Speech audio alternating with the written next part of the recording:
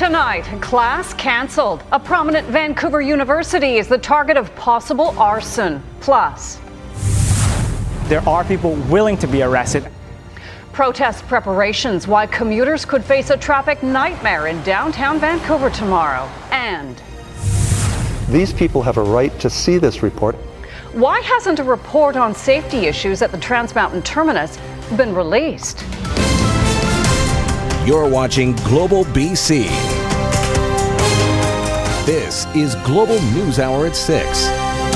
Good evening. Thanks for joining us. Just weeks into the new school term, and thousands of students and staff at a Vancouver university are waiting to find out if there will be classes tomorrow after their campus was targeted by a possible arsonist. Grace Key joins us from Emily Carr University with more. Grace, what happened? Well, looks like an arsonist was busy at work here over the weekend. Just a few minutes ago, the last of the restoration vehicles did pull out of here. We just checked the website as well. No word yet whether or not classes are going to be opening up tomorrow. But Vancouver police are confirming that there was a break and enter here, and they are investigating an arson. We did see a door just at the back of the building that had been boarded up. It looked like the glass had been smashed out there. Like I said, a restoration company had been here over the weekend making repairs to the building. The campus has been closed over the weekend. The fire broke out early Saturday morning. We're told it was a small fire. No one was hurt, and there was limited damage. The areas most impacted are the research and industry office and painting and drawing studios on the fourth level. There's also water damage in other areas. There's signs around the building just advising students about the closure, but we are being told that if you are a student here, it's best to check the website, the school website, and they should have an update on whether or not they're going to be opening no later than 6 o'clock tomorrow morning. Still very early on in this investigation and no word yet exactly how the fire started. Colleen? All right, Grace, thank you. Commuters are bracing for a traffic nightmare tomorrow. Climate activists plan to stage major blockades on bridges across the country, including in Vancouver and Victoria. It's a situation that has some questioning their methods. Jordan Armstrong joins us now with more on the Extinction Rebellion's plans. Jordan. Colleen, if you take the Burrard Bridge in Vancouver or the Johnson Street Bridge in Victoria, here's what you need to know. Protesters plan to occupy the Burrard beginning at 8:30 tomorrow morning and close it to vehicle traffic for the rest of the day. A group called Extinction Rebellion is behind all of this. They say the closed crossing will be used to stage musical performances, art, drumming, and speeches. And while vehicles won't be allowed to pass, the span will remain open, they say, to cyclists and pedestrians. Vancouver police say officers will be on duty to monitor the situation and, quote, help facilitate peaceful and lawful protest and restore order if the event becomes violent or unlawful. Now, critics of the protests say causing vehicles to reroute and idle in traffic is a bizarre way to fight climate change. You'll hear from an opponent, but first, one of the organizers. So we understand that this will create some additional emissions, but there must be a small cost to really pushing forward with systemic change. The pollution, just like individual action, is just a small part of the overall puzzle. I understand the point that they have. As I said, the point is to bring attention to the climate crisis, but they're not going about it the right way. Extinction Rebellion is planning action in about 60 cities worldwide. The group was behind this stunt last week. Activists lost control of a fire hose while spraying fake blood on the UK Treasury. Protesters say they want elected leaders to, quote, tell the truth about climate change, act immediately, and defer to decisions of a citizens' assembly on climate issues. As I mentioned, there will also be a demonstration in Victoria. The Johnson Street Bridge will be closed to vehicle traffic from 3:30 p.m. to 7:30 p.m., though just like in Vancouver, they're saying pedestrians and cyclists will still be allowed to cross. Colleen? All right, Jordan, thanks for that. It's been more than 2 years since a study looking into fire suppression safety concerns at the Trans Mountain Terminus in Burnaby was completed. There have been calls to have those findings released, but as Paul Johnson reports, the NDP candidate for Burnaby North Seymour claims federal officials have been stonewalling its release. In January, a fire destroyed these structures on Burnaby Mountain, just a few hundred meters from Trans Mountain's oil tank farm. The tanks weren't damaged, but it brought new attention to their ability to fight a fire. Now, new documents obtained by Global News show that the federal regulator of pipelines had commissioned an expert report on just that question. They say the report identified a number of potential deficiencies relating to fire response. So what exactly is in the report? That's a good question. I made a formal request. I asked to see the report, and that was in July. Sven Robinson is the NDP candidate for the riding that's home to the facility.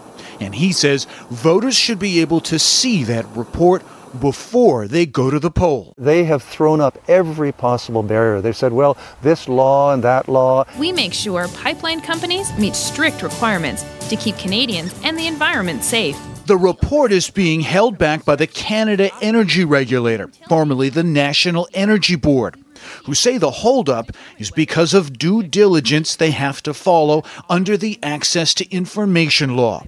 We reached out to the other candidates in that riding, only the Green Party was available. It definitely seems like something that the public should have access to. I'm questioning that they are giving reasons of just the Freedom of Information Act as a reason to not have it out. This is why fire response at that terminal is more important than ever. This is Universe City at SFU.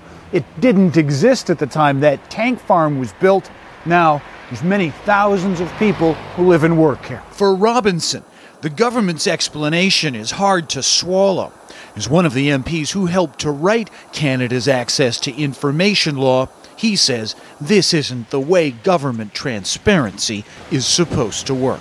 There's no question that the Canada Energy Regulator is working hand in glove with Trans Mountain. They're stonewalling this thing. They don't want the report to come out, which begs the question, what's in that report? In Burnaby, Paul Johnson, Global News. Just one day before the federal leaders face off in the English language debate, and while some leaders spent the day prepping, others made a few campaign stops. Liberal leader Justin Trudeau began his day in a community just outside of Belleville, Ontario, where he planted trees at a nature conservancy.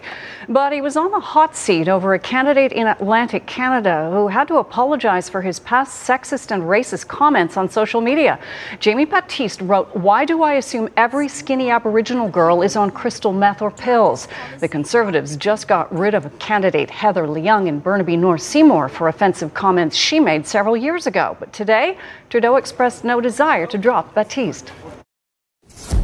Mr. Baptiste took responsibility for his actions and apologized. The NDP's Jagmeet Singh took time away from preparing for tomorrow's debate for a photo op with former party leader Ed Broadbent at a farmers market in Ottawa. It's Singh's first nationally televised debate in English as federal leader. Broadbent offered up his thoughts on how Singh will do. I'm not exactly an expert in French, but I followed the debate the whole time, and he did superbly, and if he repeats that, he'll be a winner for sure. He's the expert here. He said be myself, so I'm going to try my best. But what we've really tried to do in this campaign is to be the voice for people. A lot of people feel like they're not being heard. And Keith Baldry joins us now. Keith, this is the only major English language debate of this campaign. How important do you think it is? Well, I think it's quite important, given the polls suggest this is really a close race between the Liberals and the Conservatives. Historically, it usually gets a pretty big audience. Now, 6 candidates on the stage, 5 moderators over 2 hours. We'll just see how unwieldy it is and whether anybody can land a knockout punch. That usually doesn't happen anymore. Everybody is sort of over-scripted and over-prepared. There's not necessarily a magical soundbite that comes out of it. But one of the interesting things is there's different fights going on here. You've got Mr. Scheer and Mr. Trudeau, because one of them is going to be the Prime Minister. They're at one level, but you've also got the battle for third place between the NDP and the Green Party and potentially even the Bloc Québécois. And Stuart Press, SFU's political scientist, picks up on that point, what I call the undercard tomorrow night. We would expect him to continue to make that case and to try to compete against the Greens, where we have this strong rivalry between the Greens and the NDP for third place. The NDP seem to have a little bit more of a lead in that regard, but they're going to have to continue to work on that. And Keith, you're going to be pretty busy. The BC legislature resumes sitting tomorrow. Ginny Sims' resignation's got to be top of mind there. Oh, I think so. We're going to have our first question period tomorrow. Ginny Sims, of course, resigning out of the blue late Friday afternoon after being informed that she's the subject of an RCMP investigation along with others. There's a special prosecutor now in charge of that. So she's out of cabinet. The session begins tomorrow, runs for 5 weeks. We caught up with BC Liberal leader Andrew Wilkinson. Sure enough, he expects this to be prime fodder for the Liberals going into the House tomorrow. An NDP cabinet minister has resigned because of a criminal investigation, and we want to know who else is being investigated. What have the NDP done about this? Because we raised it 6 months ago. And did they protect the evidence, or did they let it get wiped out? So again, as I mentioned, the House resumes tomorrow, goes for 5 weeks. Plenty of, I think, to talk about. A lot of issues coming to the fore. I talked to NDP House Leader Mike Farnworth today over the phone. He tells me there's probably about a dozen pieces of legislation. Nothing terribly contentious, but I think question period is going to be pretty lively over the next few weeks. Colleen? All right, thanks for that, Keith.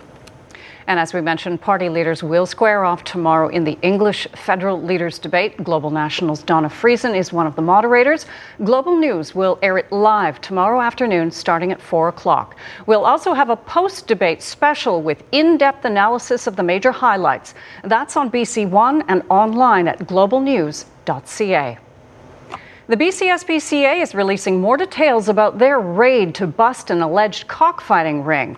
An agency says no birds were seized, but evidence was taken from the property near 166th and 50th Avenue in Surrey. It's being processed to determine if a criminal offense was committed. They say it's too early to name any individuals or recommend charges. If convicted of animal fighting, penalties include a fine of up to $10,000 and up to 5 years in jail. The criminal code was recently expanded to include assisting, promoting, and receiving money from the fighting of birds. A patient in the Salmon Arm area got a big surprise when he opened an envelope from Interior Health. It contained someone else's private information. As Jules Knox reports, the response from the health authority is cold comfort. This is all someone else's personal information, record of medications. Marina Johnson was shocked when her husband received an envelope from Interior Health with somebody else's medical records. It just makes me sick. He's stressed out, I'm stressed out. I'm sure this person would be horrified. Johnston says her husband had been waiting for a specialist's referral and needed to fill out some forms. Again, these are her answers. Somebody's taken another person's file and has stapled it to the cover letter for my husband. Johnston says the forms were mailed out by the Salmon Arm Health Medical Centre. They show what should be highly confidential information about the patient's medical condition. Date of birth, address, medications for whatever is ailments this person is suffering. A lot of personal information. 6-7 pages altogether. Johnston is concerned about the carelessness of the mistake and wants to see more measures put in place to ensure it doesn't happen again. I felt, well, if we have another person's information, who has ours? Interior Health refused to do an on-camera interview, but in a statement said that from the beginning of April until the end of September, there have been 22 confirmed privacy breaches and that it takes every case seriously. It also says it will be investigating this case and provide education and training to the people and department involved. Jules Knox, Global News. A popular Halloween attraction in the Fraser Valley is facing the end tonight. Fantasy Farms has been hosting a kids' pumpkin patch and haunted house for more than a quarter century. But its owners say agricultural land reserve rules are shutting the family fun down. As Kristen Robinson reports, there's been a lot of government finger-pointing, but very little action. For more than 25 years, Gary Moran's farm has been driving a Chilliwack tradition. But it may soon be stopped in its tracks. Every single farm in BC that does what I do is in jeopardy. Fantasy Farms hosts an annual haunted house and kids' pumpkin patch, including a bouncy castle. The seasonal attractions held indoors for years before the farm says changes to agricultural land reserve rules in 2016 meant no existing buildings could be used. When your 3D glasses on, everything in this room kind of moves on its own. With the city's support, they applied to the ALC to grandfather the use of greenhouses for Halloween and holiday non-farm use in the ALR. This past spring, they were denied. One single word, refused, as applied for. And that was it. Moran says the city recently got a complaint about his farm and advised him to either skip the Christmas event or face fines of up to $5,000 a day starting November 1st. It would be a crying shame not to have them. I'm a teacher and we come here every year, and it would be hard on the kids not to be able to do this. BC's Agriculture Ministry says the government is currently considering whether changes are needed to the old rules to better support producers while protecting the ALR. This could be the final year of reapers as we know it. Fantasy says the ALC chair is now reviewing their case, but potentially seeing his family's 25-year labor of love disappear, still scary. To me, we're the ambassadors of farming because we allow people to come on our farms and we embrace that. Kristen Robinson, Global News. An update on a story we first brought you last night. The Tofino Food and Wine Festival is blaming bureaucracy for killing its 18th event next year. Organizers of the annual event at the Tofino Botanical Gardens say they felt the Liquor and Cannabis Regulation Branch was targeting them, even though they say they complied with all the rules. This year, the festival paid an estimated $5,000 extra for a license. Organizers say they provided shuttle service on an enclosed private property with 9 security guards, but were later fined now $9,000 by the liquor board. We had to apply 3 different times to get it. And every time we had to reapply, we just weren't being met with very much support. It just wasn't helpful. It felt like the liquor board was working against us. And for the last 16 years, it hasn't been that way. And then in September, we were served with a notice of enforcement in action with enormous fines and, basically asking us to sign something that says, we endangered public safety, which we completely disagree with. Tofino Food and Wine Fest is fighting the fine. The ministry responsible for the LCRB isn't commenting, citing privacy reasons. Well, Santa is swapping his sleigh for a motorcycle today. The annual motorcycle toy ride kicked off at the Coquitlam Center earlier this morning before making its way to the PNE grounds. Thousands revved up their engines to help give toys to the Lower Mainland Christmas Bureau for kids in need. The event is one of the largest toy runs in Canada, helping nearly 1,000 families. We got gifts to over 2,000 children. All the gifts that come into us we share with all the other Christmas bureaus, and last year we assisted 64 other bureaus in helping children at Christmas time. So it's a big deal. It's a big deal for us, absolutely. A giraffe calf born less than a week ago at the Calgary Zoo has died. In a statement posted to social media, the zoo says, "We knew when he was born so tiny that it would be an uphill battle, but had high hopes that the love of his mama and around-the-clock care from our team would be enough to help him begin to thrive." The calf's mother, Imara, had 3 previous pregnancies, but 2 ended in miscarriages and a 3rd produced a calf that died within 48 hours. A necropsy will be performed to determine the cause of death. A second whistleblower has come forward to accuse President Donald Trump of using the power of his office to encourage Ukraine's leaders to interfere in the 2020 elections. An attorney representing both whistleblowers says the second one has first-hand knowledge of the president's actions. Attorney Andrew Bukai tweeted his firm is now representing 2 whistleblowers who have come forward with information about President Trump's dealings with Ukraine. Bukai tells the Associated Press the second whistleblower has firsthand knowledge that supports the original whistleblower's complaint. It alleges the president asked Ukraine's president to investigate President Trump's chief political rival, former Vice President Joe Biden, in exchange for military aid. The complaint triggered an impeachment inquiry led by House Democrats. The president says he did nothing improper and late last week took it a step further. China should start an investigation into the Bidens. The president defended himself in numerous tweets over the weekend, and several congressional Republicans stood behind him. I think the president, when he's trying to decide how American tax dollars are going to be spent and what countries they're actually going to go to, it's his job to make sure there's not corruption. Democrats argue the summary of the phone call and the whistleblower complaint point to quid pro quo. My focus is on the fact that you've got a president that's acting like a global gangster. He is basically going to one leader after another, trying to get dirt on his political opponent. I consider that a violation of our laws. Biden is also hitting back. Over the weekend, he wrote in the Washington Post, "I'm not going anywhere. You won't destroy me, and you won't destroy my family." Meg Oliver, CBS News, New York. Police in Kansas City are looking for 2 suspects who opened fire inside a bar overnight, killing 4 people and injuring 5 others. Authorities say 2 men got into a disagreement earlier in the evening and at about 1:30 this morning returned with handguns. About 40 people were inside at the time. The gunfire sent people running for the exits. The man accused of killing 4 homeless men in New York City appeared in court today. 24-year-old Randy Rodriguez Santos faces multiple murder charges and 1 charge of attempted murder, accused of bludgeoning 4 homeless men to death and critically injuring another while they slept on the sidewalk. Police say Santos is also homeless. He's been arrested at least 6 times in the past 2 years.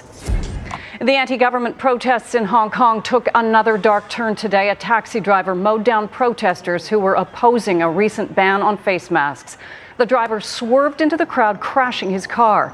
He was then swarmed and badly beaten. The incident is being labeled the most violent scene the movement has seen since it started in June. Serious questions are being raised tonight about who should be granted diplomatic immunity. It stems from a highway crash in Great Britain that killed an English motorcyclist. Police want to question the wife of an American diplomat for her role in the collision, but she's left the country. Tonight, Charlotte Charles and Tim Dunn want justice. We've been left with a family that's broken. We've got no answers. We've got nothing from her to say that she's remorseful. Not only have they lost their 19-year-old son, Harry, the woman driving the car that killed him may never be held to account. According to British police, she's identified only as a 42-year-old American woman, the wife of a U.S. diplomat. She recently left the country claiming diplomatic immunity. We're appalled, disgusted. We haven't started to grieve properly yet because nothing's at rest. Outside London, not far from a U.S. military base, Dunn was riding his motorbike.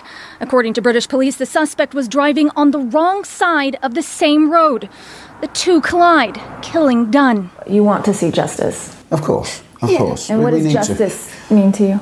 Well, I think she needs to come back. We can't see how she can't come back. British authorities asked the U.S. Embassy to waive the suspect's immunity, but the U.S. Embassy declined. A spokesperson for the embassy tells NBC, any questions regarding a waiver of the immunity with regard to our diplomats and their family members overseas in a case like this receives intense attention at senior levels. Immunity is rarely waived. The British Foreign Secretary says he's called the U.S. ambassador to express his disappointment with the decision not to waive the suspect's immunity and urged him to reconsider. No word on if that's happening. Erin McLaughlin, NBC London. For some guests at Walt Disney World in Florida, it was not the happiest place on earth. Last night, they were stranded for hours on board the theme park's newly launched aerial cable car system. First responders were called to the park when Disney Skyliner cable cars became stuck. Firefighters had to lift some people from gondolas to bring them back to the ground. Disney says one line of the new system was affected by an extended outage. Disney says there were no reports of injuries, no word yet on what caused the power failure. Nearly a month to the day after Hurricane Dorian caused a crane to collapse in downtown Halifax, another crane has been brought in to help remove the wreckage. The toppled crane is still being stabilized. Once that's completed, the newly installed crane will be one of 2 used to lift the midsection of the tower off the building. An Okanagan RCMP officer plans to stay awake for 2.5 days as he walks more than 200 kilometers. He's doing it to raise awareness about PTSD, and as Megan Turcato found out, it's a cause that's very personal for him. Sergeant Rob Ferrer started walking Sunday morning, and he doesn't plan to stop his trek till Tuesday night. This is no normal stroll on the rail trail. The veteran RCMP officer is walking to create more awareness of the impact PTSD can have on first responders. We can be traumatized just like anybody else. And when you see it repeatedly, although there's training, sometimes we feel like we should hold on to that and not be affected. And the reality is we're people just like anybody else, and that stuff affects people. For Ferrer, the cause is personal. I've been an RCMP officer for 19 years, so I know a lot of people who have been affected by PTSD. And I've known several who have unfortunately taken their own lives or had to retire early because they've been afflicted by it. You see a lot of things and you're exposed to a lot of horrible things repeatedly, and they affect people differently. Indeed, Ferrer's walk comes after an Ottawa police officer died in an apparent suicide in late September. The North Okanagan sergeant encouraging police officers and other first responders to seek help when they need it. Absolutely, there's a culture of toughness, which is part of what I want to get people talking about and realizing that it's far better and tougher to go sometimes and seek that help, and you're not doing yourself any favors or your family or your loved ones or anybody that you work with by holding things in. Money raised from the walk is being donated to a Canadian charity that gives veterans and first responders trained service dogs. Megan Turcato, Global News, near Lake Country.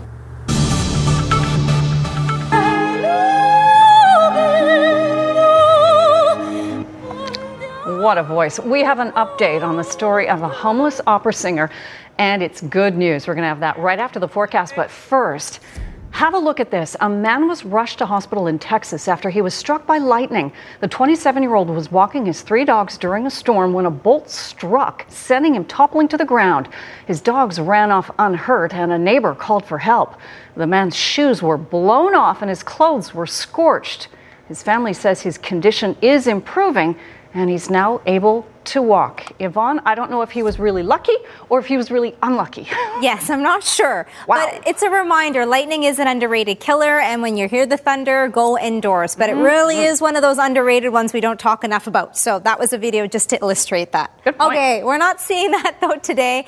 We have been seeing some nice breaks. We sort of bookended the weekend, but we are tracking a change. We've been advertising it, and we are going to see some rain moving in and heavy at times for our Monday morning commute. Right off the bat, though, here's a shot of English Bay. We've got some light rain already pushing its way in across the airport, sitting at 11 degrees with a light northwesterly wind at 9 kilometers per hour. Wanted to show some great photos that were sent in this weekend. This was a sunrise this morning sent in from Steve in Mission. A great shot. We had some fog patches out there, and this was shot from Allison in New Westminster.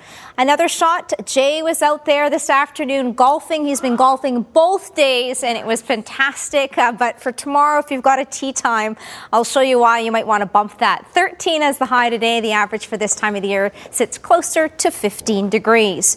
Here's what we're tracking. A couple of systems. We've already got that moisture, the one to the south, bringing the rain across the south coast. It'll intensify, especially late this evening and continuing for the morning hours. The other system for the northern half of the province will see rainfall overnight, and for tomorrow, a little bit of instability and even the risk of a thunderstorm. So overnight, by our morning commute, we'll see that rainfall. Most of the interior, it's an increase in cloud cover for the morning hours, a chance of showers, and then by the afternoon, it does start to pick up with some heavier rainfall. South coast will ease off by Tuesday, but there is still some instability for the interior for your Tuesday, Wednesday. Rainfall totals ranging between 10 and potentially up to 20 millimeters. Higher amounts will be into Whistler with up to 25 by the end of the day tomorrow. The piece for the early morning hours, a chance of flurries or showers, and then a nice break both Tuesday, Wednesday. Most areas near Whitehorse have eased off. We've had snowfall. The weather story that we're following overnight tonight will be the wind chill that's closer to -9.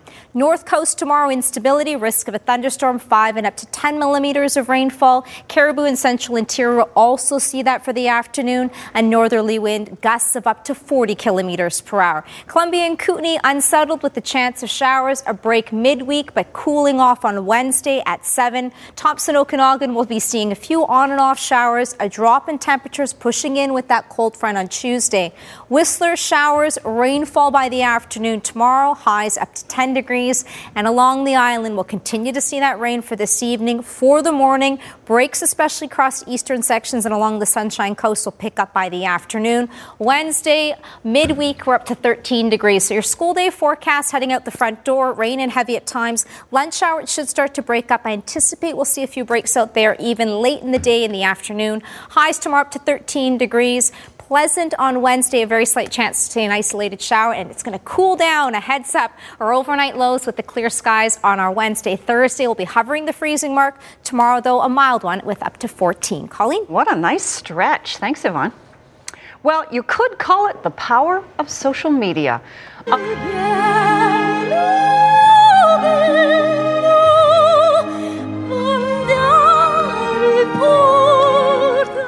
How dare I step on her? A homeless woman who went viral for singing in a Los Angeles metro station performed for a live audience this weekend and not in a subway station. 52-year-old Emily Zamorka appeared on stage during the Little Italy celebration in San Pedro, California. A GoFundMe page has raised nearly $30,000, which will go towards helping her find long-term housing and towards buying her a new violin. A Los Angeles city councilor is assisting in that process. The Russian-born singer and violinist was forced onto the streets 2 years ago when the $10,000 violin she busked with was destroyed by a vandal. Isn't it nice to have a happy ending to a story now and then? Once in a while, we do that around here. Not too often. We should do it more. We should do it more. Happy ending to your vacation. Welcome back. Welcome back. It's been a while. I know. I've had a sabbatical. It almost feels like. I'm not sure if I remember how to do this, but we'll talk a little Whitecaps. Their season ended today, which it kind of ended like months ago, but it officially ended today. So we'll look at their final game against Real Salt Lake. A look back to the Lions, who are really finishing strong. Is it too little too late? And Canucks still looking for a win. So it's early yet. It is very early. The season just It's very, very early. That's right. 2 of 82. You never know. Exactly. We'll cut them some slack. Did you get any golf in while you were away? Oh, a little bit. A little here and there. Took a lot of shots. When you pay that much for golf, you gotta take a couple hundred strokes. Yeah. All right. Thanks very much, Colleen. The Whitecaps season mercifully came to an end today at BC Place. This was a season of change for the Caps. New coach, plenty of new players. What we found out was that many of those new players just weren't good enough. That's why the Caps finished last in the West. That means even more changes for next season for Mark DeSantos. Today they finished against playoff-bound Real Salt Lake at BC Place. Players have kind of been playing for their jobs for next year for the past few months. First half, RSL opened the scoring, cross into the box, headed in by Damir Krylak. No chance for Max Crepeau, 1-0 RSL. Moments later, they're back for more. Deflected shot, hits the post. Rebound, fired wide. Whitecaps escape one there, but 1-0 at the half. Second half, Caps' best chance on this cross. Theo Bair to Michael Chirinos. Header headed inside the far post, but the veteran Nick Raimondo at full stretch keeps it out. Caps fall 1-0, finish 8-16-10, last in the West. Coach Mark DeSantos, though, promises to treat the fans much better next season. The only thing that's in my head is always, and it's from the bottom of my heart, is people that are coming to the stadium. People. It's not about me making points or standings. Me, it's all about the people that come to the stadium every day and support this team. We have to give back. We have to give back. All right, so the MLS playoffs begin later this month. Just one Canadian team made it, Toronto FC. They'll play DC United. Atlanta will take on New England. Philadelphia plays New York. Those are all single-game eliminations. Then the first round bye in the East goes to NYCFC, who finished first in the conference. In the West, it'll be Seattle, Dallas, Real Salt Lake, and Portland. Minnesota against the LA Galaxy, and the first round bye goes to LAFC, who ran away with the Supporters Shield. 72 points, just 4 losses in their 34 matches. The playoffs start October 19th. The Canucks opening week tour of Alberta did not go as planned. 2 games, 2 losses, and not a lot of production from the guys they need to score. Canucks had 34 shots last night in Calgary. Not a whole lot of dangerous ones. They fell 3-0 to the Flames to drop to 0-2. The Canucks will play their home opener Wednesday against the LA Kings. Yesterday, the Canucks, as mentioned, had a few chances. 0-0 5-bell ringer. JT Miller sets up Tyler Myers, but David Riddick made a nice stop here in the Calgary net. It was 1-0 after one. Second period, just over a minute in, Johnny Gaudreau, nice feed to Sean Monahan to make it 2-0 Calgary. The closest the Canucks came to scoring, Jake Virtanen strikes iron right there. 3-0 the final, just 2 goals scored for the Canucks in their first 2 games, none by Pettersson, Besser, or Horvat. Well, don't tell the Lions it's too little too late. They have absolutely no margin for error, and they need a lot of help, but they could still sneak into the playoffs after their abysmal 1-10 start. The Lions are playing the kind of dynamic football now everyone was expecting them to play at the start of the season. Last night, BC crushed the Argos 55-8 for their 4th straight win. Sets up, taking a shot, looking for Burnham. Oh, what a catch! Did he get a foot down? He did! What a remarkable catch for Brian Burnham. What's the feeling around this team right now? Like we can beat anybody. You know, we're coming together at the right time, and you know, regardless of what's going on outside of this locker room, I know what's going on inside of it, and it's something special. So we're just going to keep doing our thing, handling our business, and back to work tomorrow. 10th play of the drive, and it's into the end zone. Touchdown! What a catch! Winning is contagious, and losing is too.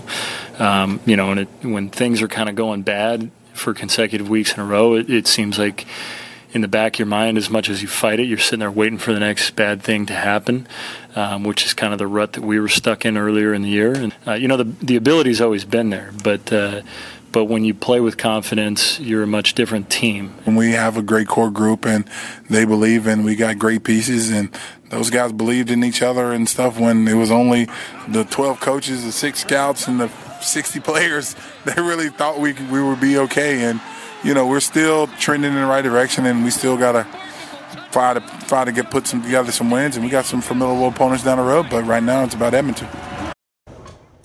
Welcome back. What a year it's been for Calgary's Mike Soroka. The 22-year-old Atlanta Braves rookie went 13-4 with an outstanding 2.68 ERA. Soroka may only be in his first full year in the majors, but he's got so much poise, nothing seems to bother him. That's why the Braves saved him for Game 3 of the NLDS in enemy territory at Busch Stadium in St. Louis, where the Cards and Braves entered tied at a game apiece in the best of 5. Soroka, 142 strikeouts in 174 innings this season, so he's got the stuff, and he showed no nerves early. Struck out his first 2 hitters that he faced. He gave up a sac fly run in the second, but was otherwise brilliant. Bottom of the 6th, still 1-0. Strikes out his counterpart, Adam Wainwright, the Cards starter, for his 7th K of the game. 7 innings for Soroka, just 2 hits allowed, set down 17 in a row at one point. What a debut. It looked like he would be a hard luck loser, but down to their final out, Dansby Swanson with an RBI double off the wall and left, tied at 1-1. The former Jay, Josh Donaldson, who had doubled to start the inning and replaced with a pinch runner, is loving that in the dugout. And then pinch hitter Adam Duvall later in the inning delivers this 2-run single to give the Braves an unlikely comeback win. 3-1 the final. Atlanta leads the series 2-1. Game 4 is tomorrow in St. Louis, where the Braves can wrap it up with a victory. In the other National League Series, Dodgers and Nationals also tied 1-1 heading into Game 3 today in D.C. First inning, home team gets on the board. Juan Soto launching a 2-run homer to center field, 2-0 Nationals, but the Dodgers have cut into the lead. It's now 2-1 in the 6th. NFL today, Packers and Cowboys, couple of 3-1 teams, marquee matchup of the NFC. Packers came out with purpose. Aaron Jones with the first of his 2 touchdown runs in the first quarter, 14-0 Green Bay after 1. Third quarter, it's Jones one more time, a 5-yard run. He actually had another touchdown run from a yard out. He had 4 touchdowns on the day. The Pack led 31-3, but Dallas does mount a big comeback. Dak Prescott will hit Amari Cooper here, and he'll take it all the way, a 53-yard touchdown, cut the lead to 34-24, but that's as close as the Cowboys got as they fall at home to the Packers. Green Bay now 4-1. Also today, Patriots in Washington, New England looking to stay perfect. They were 17-point favorites, only led 12-7 at halftime, but then kicked it into gear. Tom Brady, 29-yard pass to Brandon Bolden, made it 19-7. Brady threw for 348 yards and 3 touchdowns. The last strike was to Ryan Izzo. Patriots roll 33-7 to go to 5-0. New England's average margin of victory this season is 24 points. They have been dominant, although they have played a lot of bad teams so far this season. PGA Tour in Las Vegas for the Shriners Hospital for Children Open. Adam Hadwin of Abbotsford sizzling 8 under 63 today, tied for the low round of the day. Finished tied for 4th, won $294,000. He finished second last week, so over $1 million in earnings in his first 2 events this season. Nick Taylor tied 29th at -14. It went to a playoff. Patrick Cantley, Kevin Na.